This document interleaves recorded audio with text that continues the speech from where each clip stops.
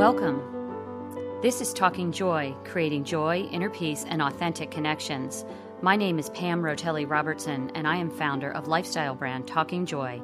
As a certified spiritual director, I have been leading groups with the power of words, the strength of positivity, and the gift of joy. During our time together, our focus will be on simple spiritual practices that can be applied to your everyday life with the wisdom and support of others. Talking Joy talks to help you realize your value. I am so glad you're here. Simple, joyful, fun. Let's get talking. Paula D'Arce, welcome to the Talking Joy podcast. Paula is someone who tends to the needs of the human heart. She shows us ways to awaken to love. And she wrote a book that I read many years ago by the suggestion of a good pastor friend of mine. I said, do you have any good spiritual books? And she said, there's a great one. And she walked over to her shelf and she pulled off The Gift of the Red Bird. It's a timeless book, I think. I've gone back to it many times and I've recommended the book to many people over the years, to people that attend my small groups or say, hey, what are you reading? Or do you have any spiritual books? And so I've passed that same book along. I love that in the book, you're so transparent about your journey, about finding meaning after, a lot of pain and loss that you suffered, to continue to seek on your own, which I think is so important, and to teach others. Book, I think, is not just for people who are suffering a loss of a loved one, but it could be about anything, any kind of loss in our lives. And about spiritual renewal. So welcome. Thank you for joining me today. I'm excited. Thank you. Yeah. So would you say you've written other books that book is the most popular, or that people come back to or ask you questions about? Yeah, I would say yes, that people that know me often came through that door of Gift of the Red Bird. And it's interesting because when I tried to write it after, the experience had been completed, and especially doing the Vision Quest part that's at the end of the book, the first few times it wouldn't come. I mean, I took time aside. I went to a little hermitage. I had my paper. I laid down my pens. Everything was ready. And then I said to myself, well, I think I'll just go take a walk. And that's what I did for 8 days. I just walked. And that happened a couple of times. And then one day I again was going someplace thinking I was just going to hike. And I sat down and I wrote that book that week. Wow. From cover to cover. So there's a lot to be said about sometimes the length of time between what happens to us and integrating that. I'm always telling people that on retreat, don't go home and share this with everybody.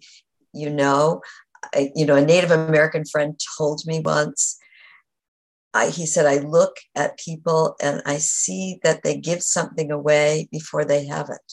Mm. And so can you say that again? Oh, I love that. That he looks at people and sees that we give something away before we really have it. Mm-hmm. And so I think of like a time on retreat or any experience that's really tender.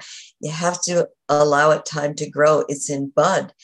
And what happens is if you announce it to somebody and it's muddied with their energy, with their opinion, their interpretation, and all of a sudden it can really flatten it. And so I have learned to really let my experiences germinate for a long time. So for instance, what happened in Gift of the Red Bird happened in 1989, but the book was published in 1996. So it germinated.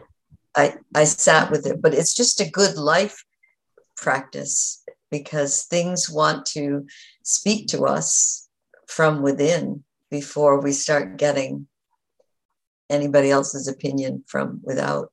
Yeah, and sharing it. I love that. That's such great advice. Do you believe also that stories need to be told?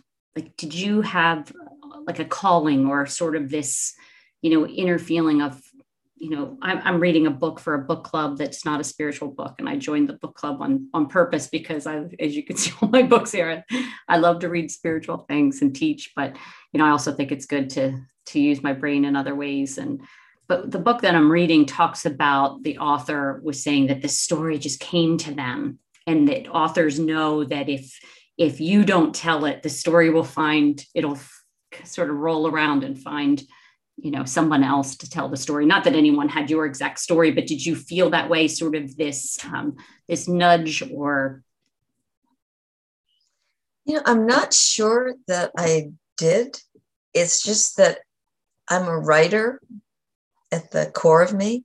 And so I understand what I'm feeling most deeply when I write it. Like, it comes to me in the writing, but I think I've sent every book out into the world just saying, find your place, even if it's one reader, if it's one person someplace. But I think when people are going through difficult times, yes, that there is a real importance, even if, again, it's just to one person, to say that out loud, because pain needs to move and it needs to get from the inside of us to the outside. And so just even one time announcing something out loud in a safe place is really important toward healing.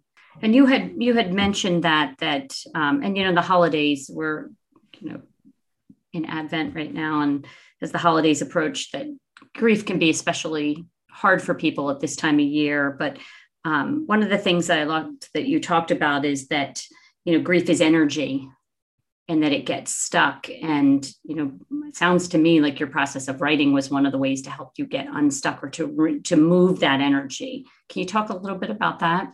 Yeah, it was exactly that, to get it from inside of me to outside. And also in that process, you see things that if you kept it hidden inside might never have become obvious. I would see things, or one of the things I tell people in writing retreats is to do a piece of writing and then put it away and don't look at it for 6 weeks, and then take it out and read it again and read it out loud. And in all of that process, I found that things moved. I mean, I really listened to myself. I really think that. Do I think that? I don't think I think that. Or I think there's more than that, or, whatever it is. Yeah, it was definitely the healing modality for me. And at the beginning, I mean, I really wrote to manage pain. I mean, that was it. I had to move it. And I never thought that my first book, I never dreamed I was writing a book. I was just trying to stay sane and keeping this honest journal. And so it was a surprise to me by many circumstances that book ever came to be published. And I was so young when all of this started. I was in my 20s. And my first reaction, both in speaking my story and in writing that first book, were, why are people so moved? Because they didn't know, like my husband and daughter who had been killed in this drunk driving accident. Like, why are people in the audience crying? And that was a huge insight to me, that somebody helped me to see that the human heart, when it breaks, resonates with any other human heart, and that we all hold things that probably have never been told. And so if one person articulates it, what moves us is the experience common of pain. Absolutely. And what a gift, because it's become your ministry, really. It has, yeah. And I do remember at one point with one of my publishers saying, I don't want to do any more pain-based books, or, a lot of my later books have not been so centered on this experience and loss. But I just had that feeling, and she was quiet for a long time. And then she said to me, I think this is your gift. And if people resonate to such an extent that they not only enter into their own pain in hearing about yours, but see a way out, then think twice about not offering that gift. And So that was it. Yeah. Yeah. So you received her words. And one of the questions I wanted to talk about today is, I know you spend a lot of time in nature. Obviously it's where the red bird came from, and many other signs and gifts along the way on our path. And even for me, you and I were just talking about, we both went for a walk this morning, and, in preparing for our podcast, I was sort of looking over things. And then at some point you just have to step away.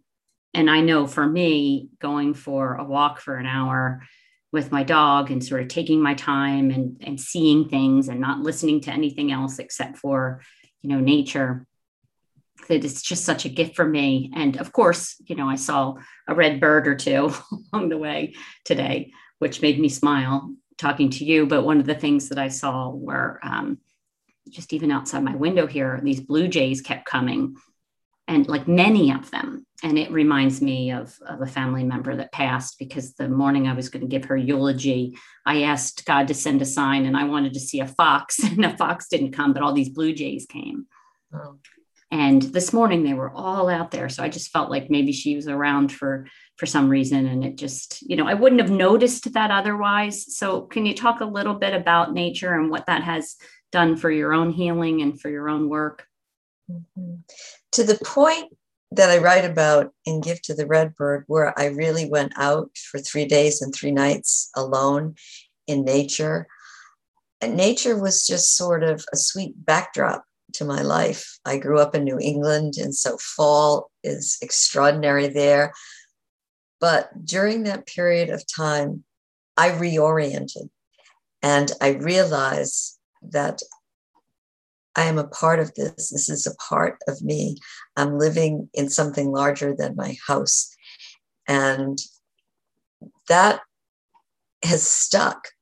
And when I came home from that vision quest, I committed for 10 years that the first hour of my morning would be my walk, so that I would remember, so that I would get that reorientation kind of set, that would be my time with God. And sometimes someone would call. I was working as a therapist then, and they would say, do you have an earlier appointment time? And I'd say, no, I already have someone. And they would think I had a client, but that was my walk with God. And I really stuck to that. And I couldn't have told you, if you'd asked me 5 years into it, what benefit is this? I would have thought, actually, none really. I'm just keeping the commitment that I set out to keep. But by about year 7 or 8 or so, I was changed. And the orientation of how I understood life in this form, living a human life, it had really changed. And I realized you can have a conversation with everything that's outside your beautiful windows, and that not only matters, but is intended and enlarges your view of what this life is, because there's help everywhere. I mean, there's just help everywhere. Yeah. And what I'm hearing is what incredible self-care to push back. And I've learned to do that the older I get, is that when people want to infringe on my sacred time, because that's sacred time for you, that I used to, want to please people and sort of make accommodations, and I would rearrange things. And I don't do that anymore, because that time is self-care. It's time with God. It's time in nature. I also think too, in listening to you, and I don't know why I thought of this morning, but I think that the transformation that happens in our spiritual life is very subtle. You were like, oh, I don't know why I'm doing this. But after 7 years, you realize over time of like, wow, that's healing. That's time with God. That's where maybe your creative ideas come from. You see things in nature that you would have missed. I, got up early the other morning, and I was sitting here with like a little meditation cushion, and I was listening to some great horned owls, like talking, before dusk.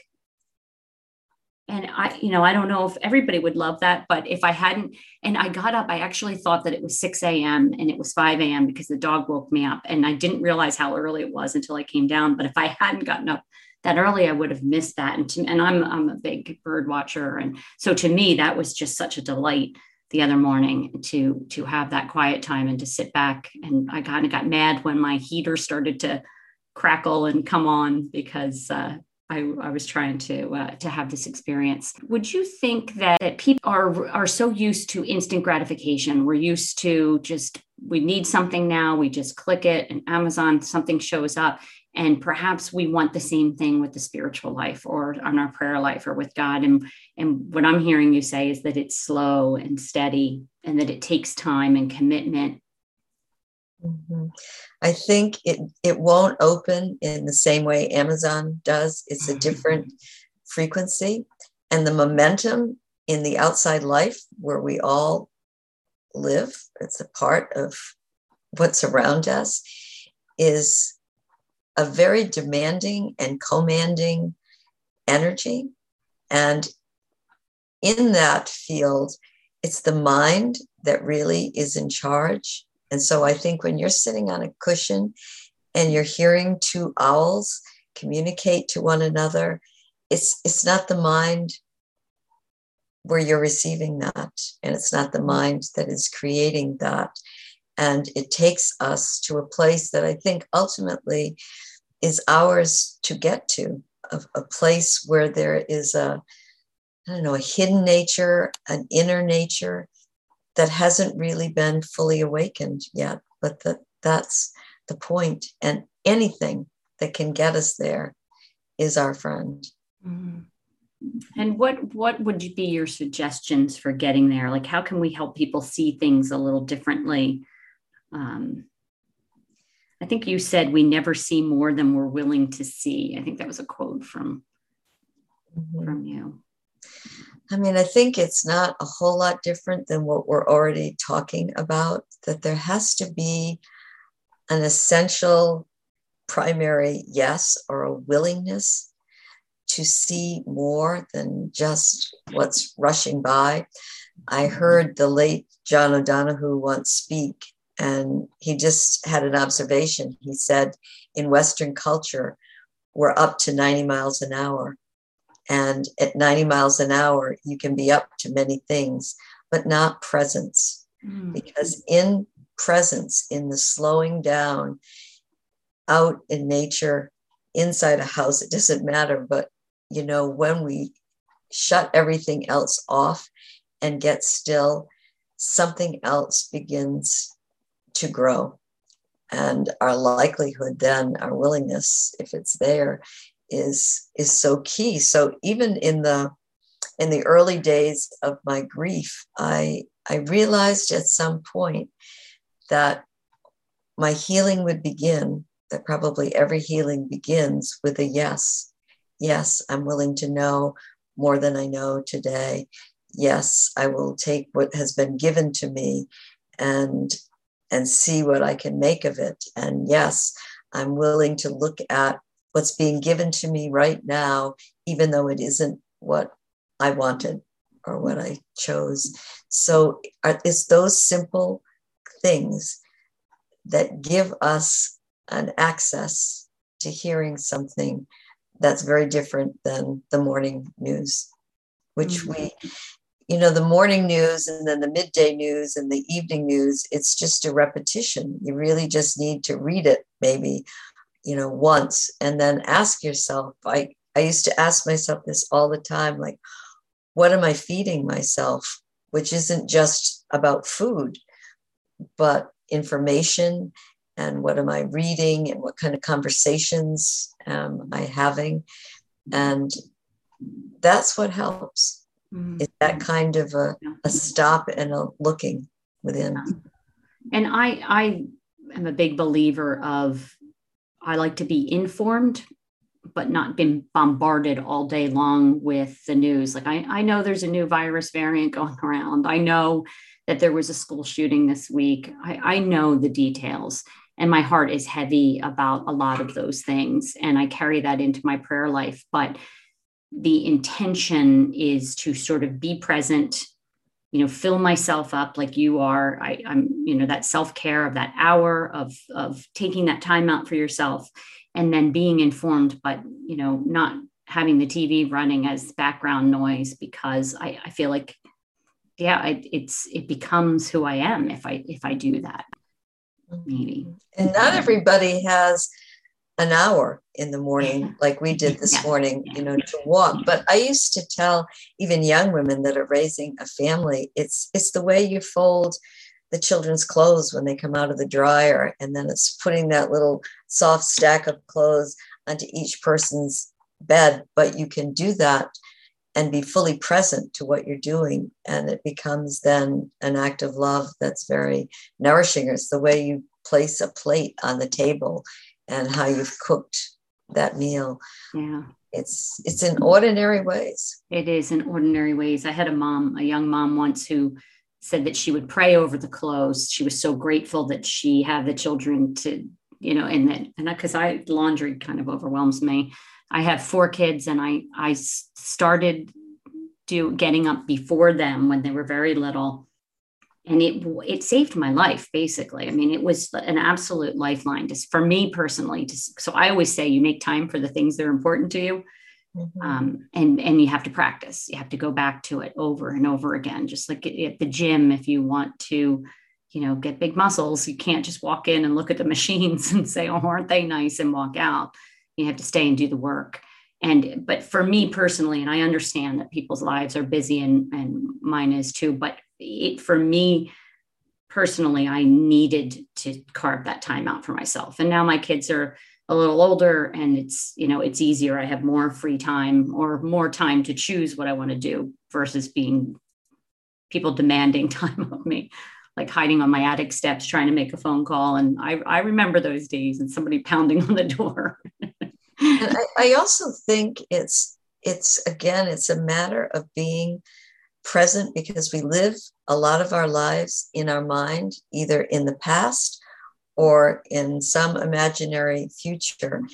But if you're in the shower in the morning, even if it's a quick shower, and you're really present to it, and present to water and what that is in this world, and those that don't have it, or taking a sip of a glass of water, this can be, a 2-second thing. Or you're going into a meeting, and instead of rushing in just on time, if you've driven someplace in your car, just for a minute, you just stop and you say, where am I going, and who do I want to be when I enter that room? How do I want to listen? It's grabbing little moments, but they add up. Yeah. I recently did a podcast about Advent and being present, and we talked about being aware of crossing the threshold. That every time you cross a threshold, the season, and what I'm hearing is you're saying the same thing, is sort of like pause and think about, as you enter or leave a space, sort of catching yourself. It's a great spiritual practice to be more present. Yeah. So one of the other things I wanted to talk to you a little bit about are encounters with other traditions. You talk a little bit about that in the book. Yeah, I have always found so much given to me by listening, participating in, reading about other traditions. I've been fortunate in working with people through the world that are sometimes from traditions that are so different from the way that I was raised. But there is a oneness in humankind. And even though our traditions are different, and our words sometimes are different words, there is a connection that can be made at a very deep level, where we no longer consider somebody the other, and it's them, and then it's us, but it's we are here. And these beautiful manifestations of how people lead their life, and what brings them to a place of worship is beautiful. And even in the same tradition, people have different ways of expressing, of feeling devoted to something. And I give a wide bandwidth to that in my life that has really enriched me. And especially in my early years of grieving Native American traditions, because it was so earth-based and I'd had this huge experience. And they have a tradition and kind of a lineage that wasn't in my family of origin. And so I could hear from them things that I wasn't hearing in my own tradition, but they applied. Like one of the things a Native American elder, when I grew up, used to give talks. He was from the Wampanoag Nation. And I remember once he said, when you speak a word, we have learned the sound never stops. And if we really understood that, we often would choose to be silent. And I loved that. And I loved the way he said it and the way they lived it. And another Native American story is somebody was going to be leading a retreat with me, and he was a Native American. And when I arrived, the director said to me, go to the back of the chapel and just wait, and he'll come and find you there. He'd like to get to know you. So I'm sitting in the back of the chapel waiting, and I'm doing a laundry list in my mind. I could tell him that I've read this, that I've done that here are my experiences. Oh my God. He wanted to get to know me, and he wasn't going to use any words. And when he came in, he stood in front of me, and for 10 minutes, which is a long time, he just looked at me, and he was feeling my presence. He was feeling how he resonated with that. And at the end of the 10 minutes, he just smiled and he said, we'll do really well together. And let them How know. were you feeling energetically during that? I'm so sensitive to that sort of stuff energetically. Like I can feel when I walk in a room, I can sense the. Do you want the truth?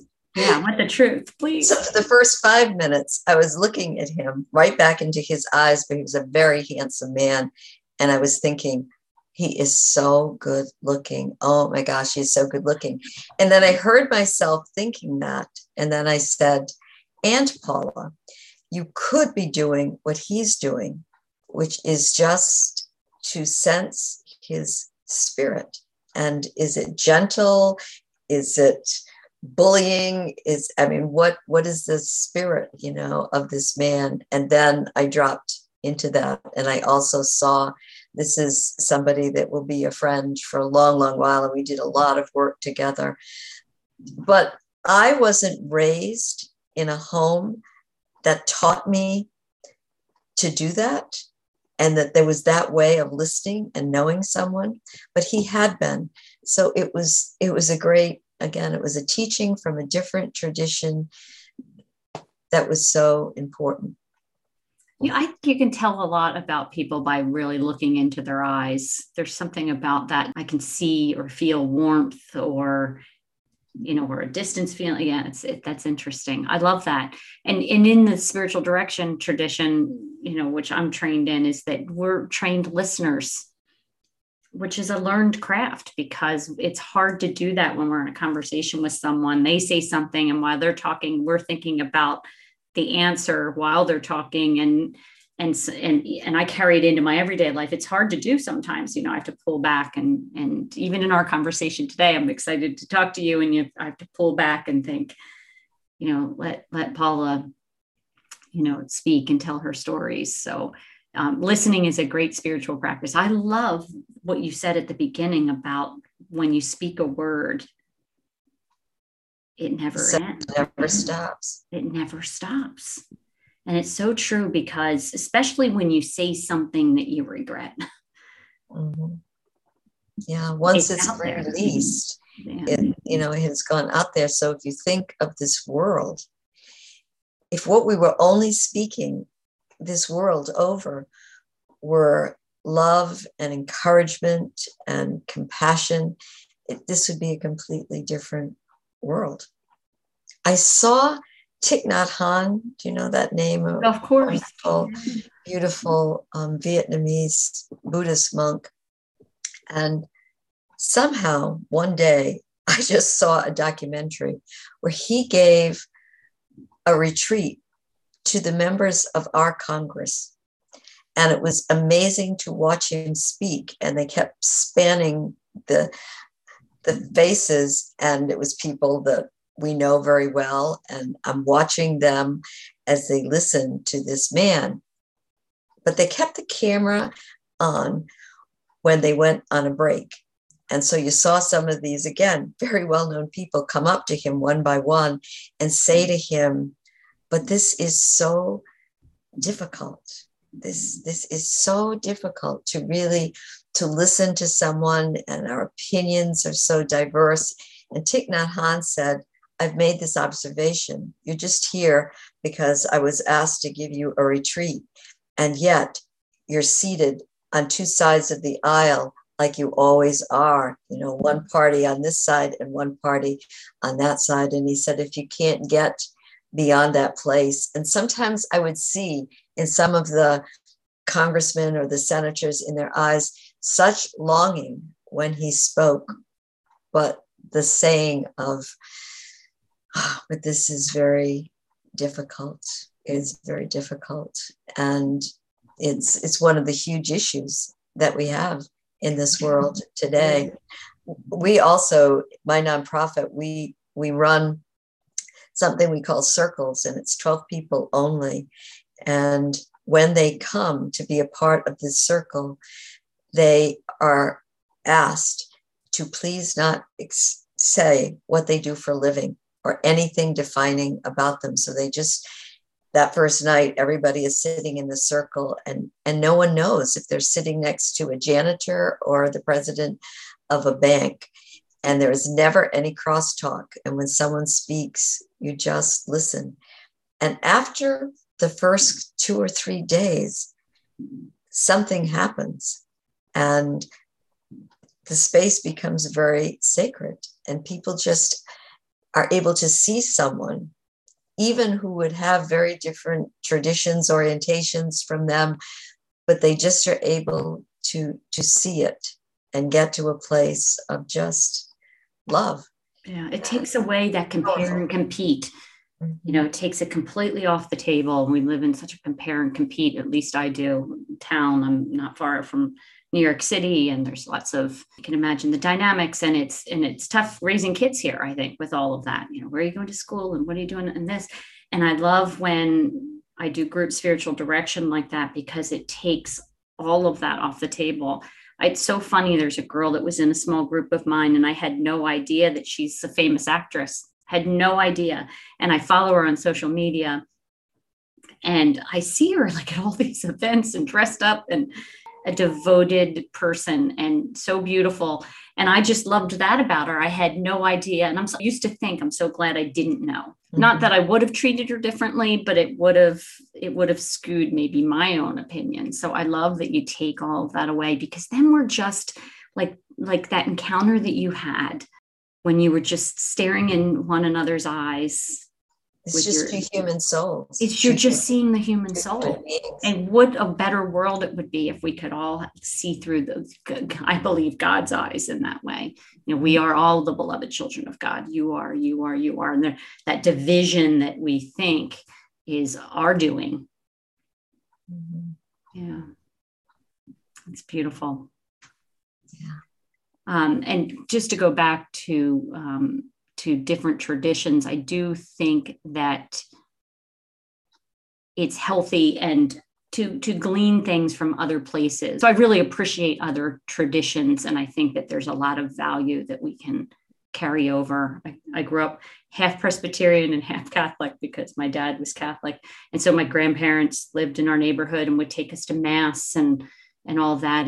But then as I got older, I was sort of embarrassed because I wasn't really Catholic, because I hadn't gone through all of the steps. The older I was baptized, but didn't go through, you know, the steps. So when they would get up for communion, I would be sitting in the pew, you know, at 12 and friends from school would go by, and I felt so ashamed because I thought, oh, they must think I'm a sinner because I don't know. I could have it wrong, but if you forgave, your sins were forgiven in the little booth, you could go up and get communion.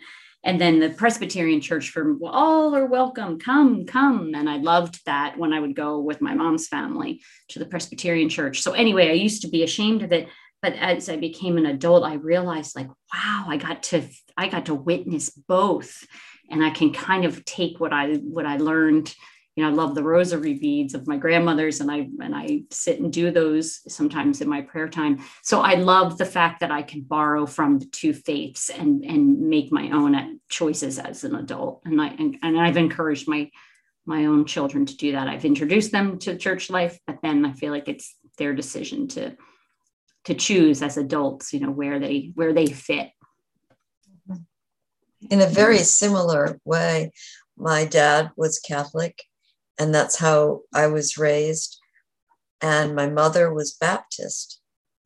And at some point, I was very young, I realized that for Catholics, especially at that time, if you weren't Catholic, you were probably going to go to quote unquote hell.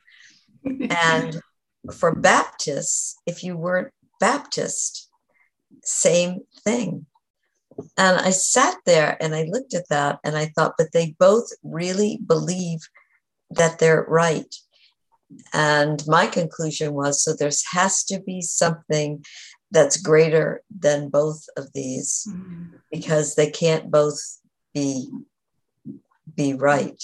And there's a better place to find. And in our world, as we all grow, as we read, as we meet people, I think that's what pulls us, that there has to be more to know every single step of the way. There's more to know, more to understand. There's something greater.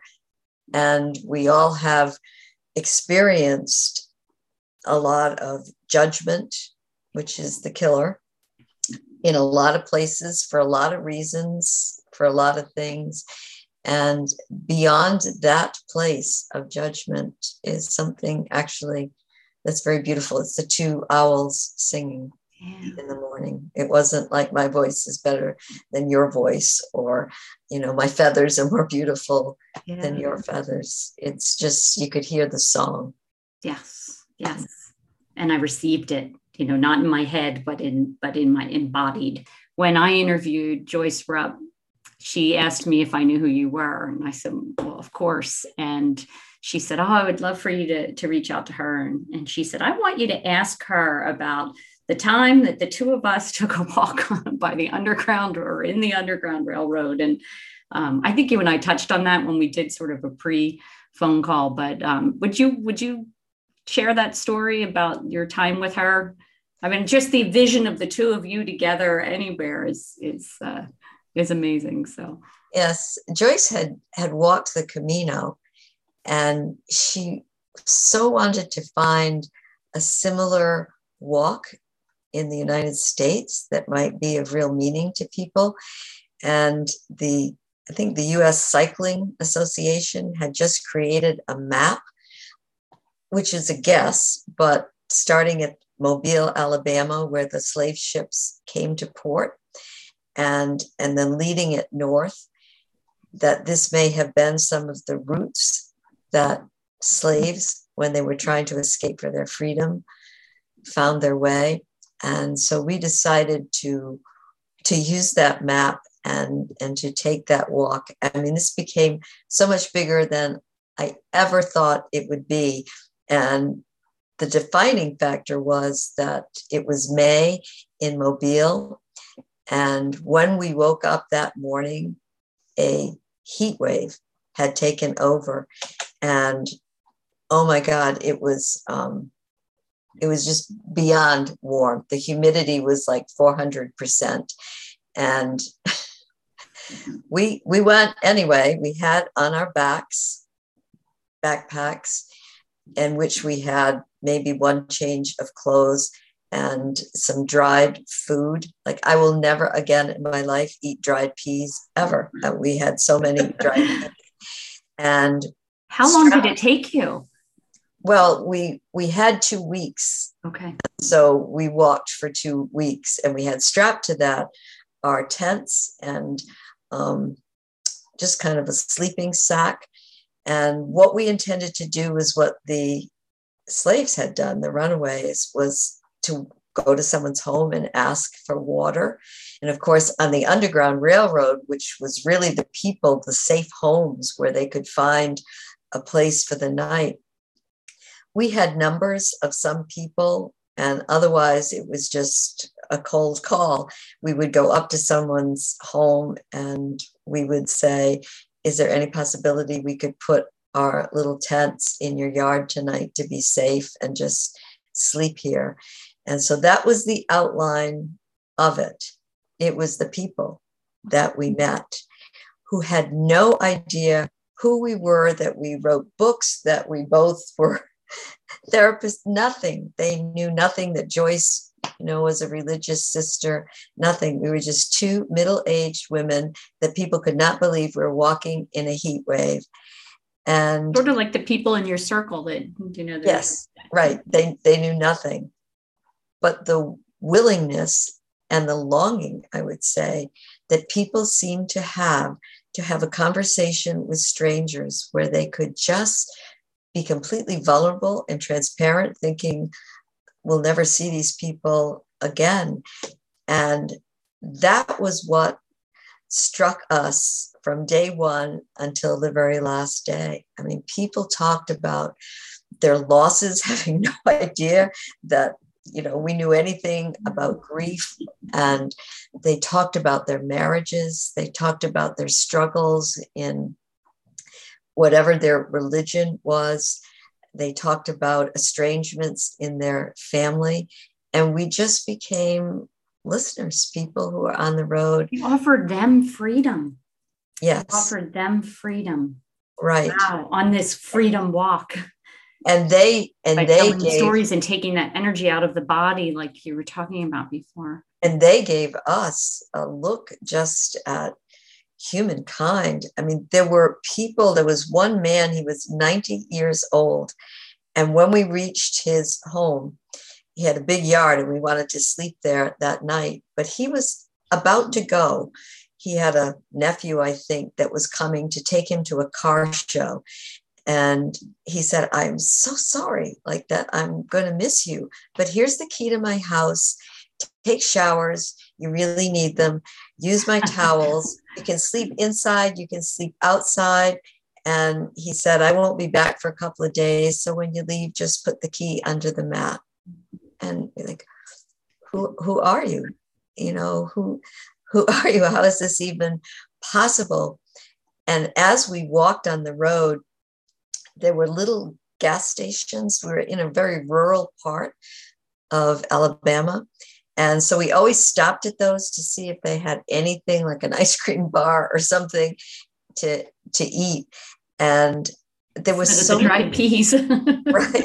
And there were so many times when people coming in to get gas would see us. We'd been on a little news interview before we left. And they said, oh, you're the women that are walking the underground. And I mean, there were conversations every place. But what broke me into the second week, we came to a little gas pump and we asked if they had any food and they didn't. And the man said, are you the two women that are making this walk? And we said, yes. And he picks up a pad of paper and he said, I've been getting calls for several days. And he showed us the names, and it was all people who had offered us water or given us a place to sleep or let us use their yards. And he said, they're calling and calling saying, have they gotten this far yet? Are they okay? Back and let us know. And so even bonds forming without any details about anybody's life other than that in every life, something brings somebody to their knees. And in every life, if you're lucky, you can get yourself up and take the next step forward and begin to find your way. And that's what we had shared. I mean, that's what we had shared. And the last house that we went to was the last house that was possible, because then it was all logging roads and it just simply wouldn't be safe. And it was 100-year-old farmhouse. And that whole night, I mean, these people heard what I had to say. I went to the door. Joyce was at the road with our backpacks.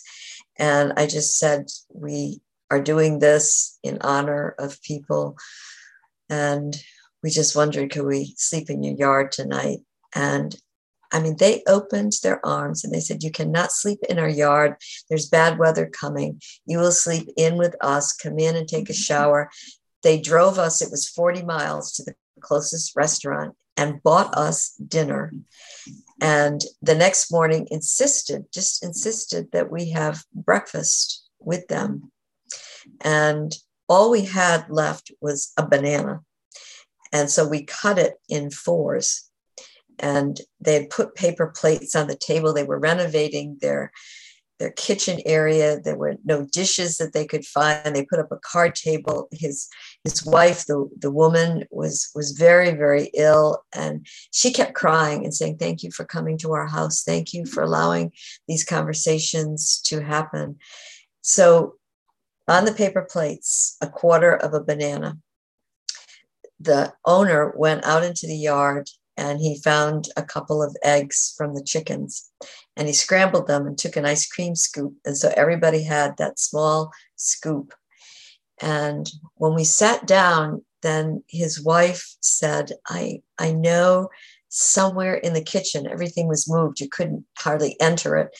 She said, I know that somewhere there, I made a plum preserve a few years ago. And so this big man, he goes to the entrance of the kitchen and kind of like reaches his hand in and comes up with the plum preserves. And they had one piece of bread, which they cut into fourths and spread it with the preserves. And I mean, you can't even make this up, nor can you forget it the rest of your life. And then the gentleman stood up and he held out his arms really wide. And he spoke a grace that I have heard 500 times in my life, and apparently never heard it until he spoke it.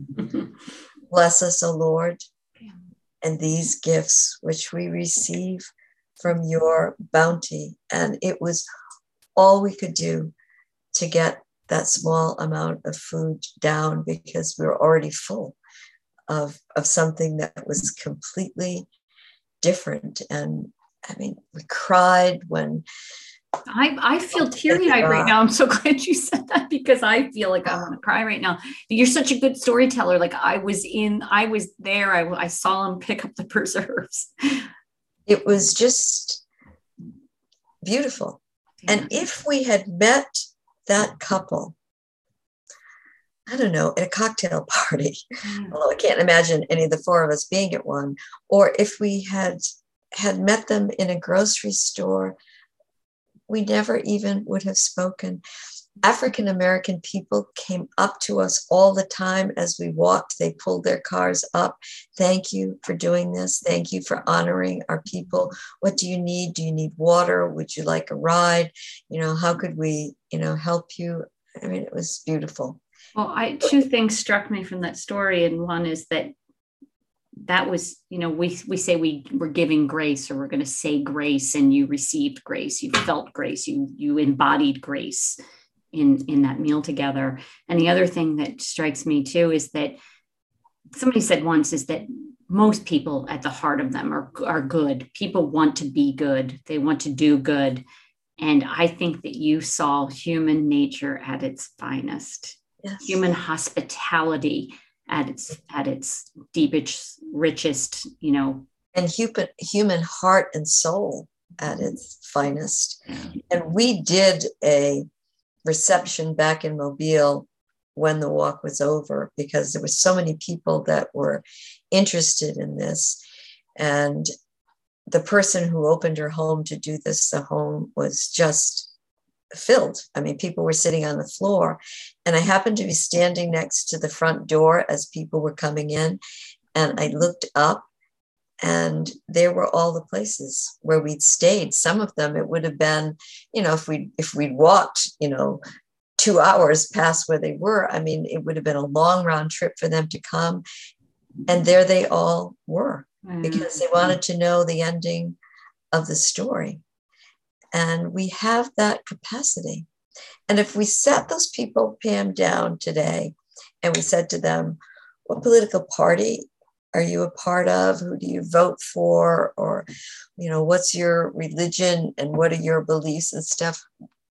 But it wasn't where we encountered one another. We might have been so far apart, but in that consciousness of just love and listening, we were able to be together in a completely different way, which I think is what's intended for us. Yes.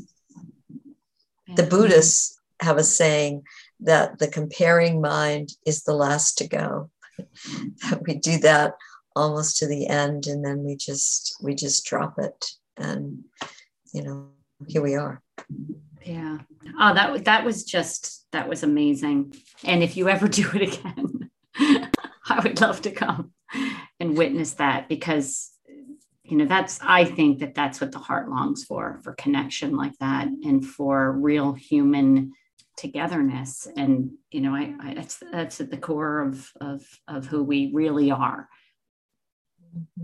That is the core. And we see how many obstacles there are, both inside us, in the mind, how many blocks there are just to having that experience.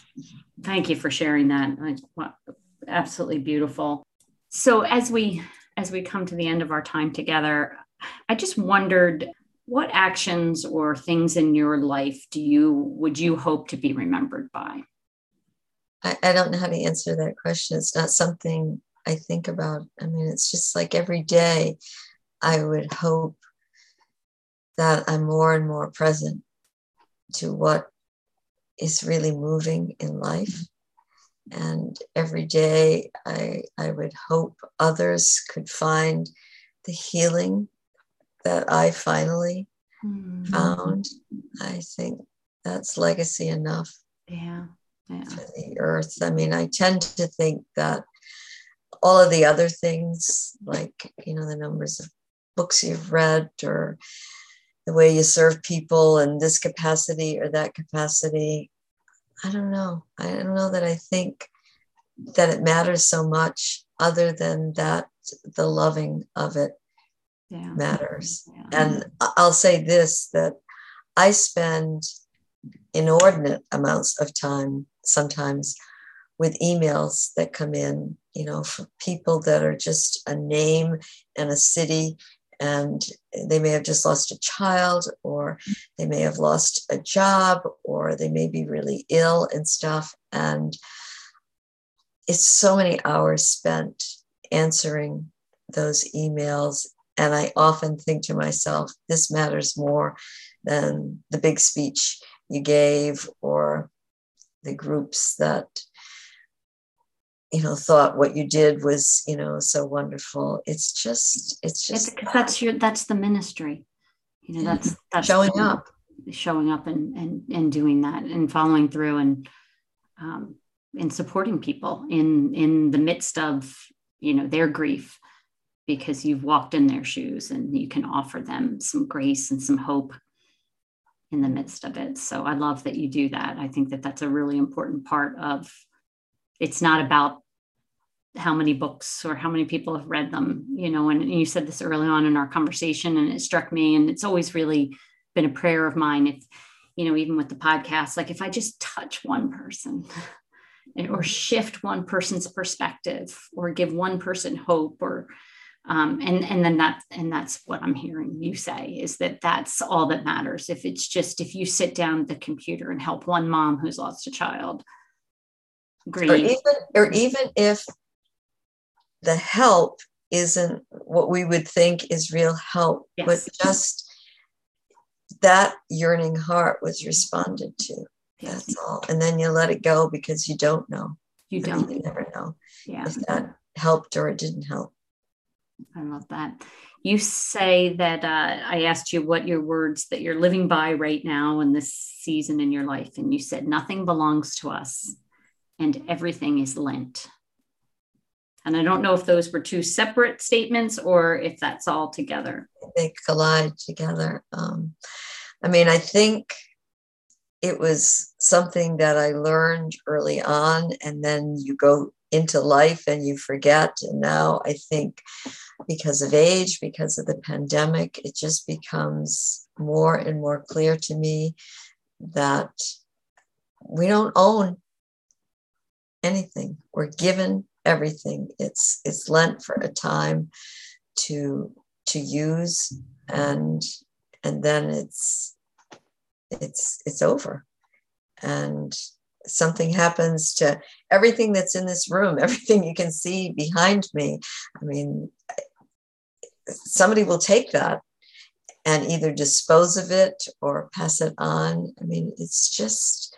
It becomes, I don't know, somehow less important what it is that we thought we once had. It was just something we used, including the body. Just a vehicle that we had the time that we were here. So, yeah, it's very present to me now. Yeah. And I think that the nothing belongs to us, when I read, you wrote something like that in the book. Oh, because I think raise and to bring up for however long, she would live. And it completely changed because I was pregnant when she died. It completely changed how I felt about the child that 6 months later was born, because we treat a gift differently than we do a possession. You hold it more lightly. Yeah. You went out for a minute. I don't know if it recorded it, but that's what stayed with me, was that, you treat it as a gift and not a possession. And I think when I read that as a young mom, it stuck with me, because and as I come to the tail end, my youngest is a senior in high school. And as I come to the tail end of all of the mothering that I've done, is that, to let them fly out of the nest and do their own thing is hard, but also beautiful to witness, and to know that they weren't possessions, but they are and were gifts. Mm. Yeah. So thank you for that too.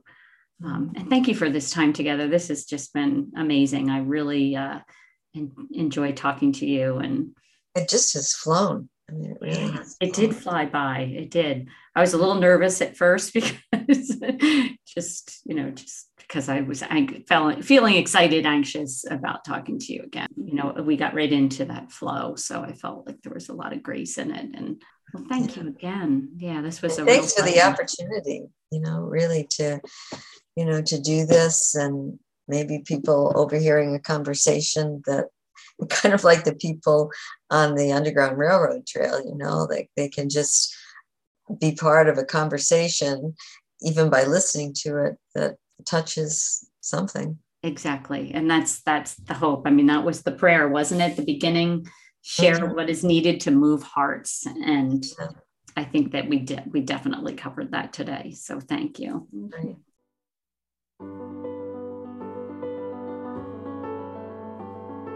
I'm Pam Rotelli Robertson, and you have been listening to Talking Joy, talks that help you realize your value while creating authentic connections with others. For more information about our talk today, or to get in touch, you can find us at talkingjoy.org. And to keep the encouragement going, you can also follow Talking Joy on Instagram and Facebook. Simple, joyful, fun. Thanks for listening. This is Talking Joy.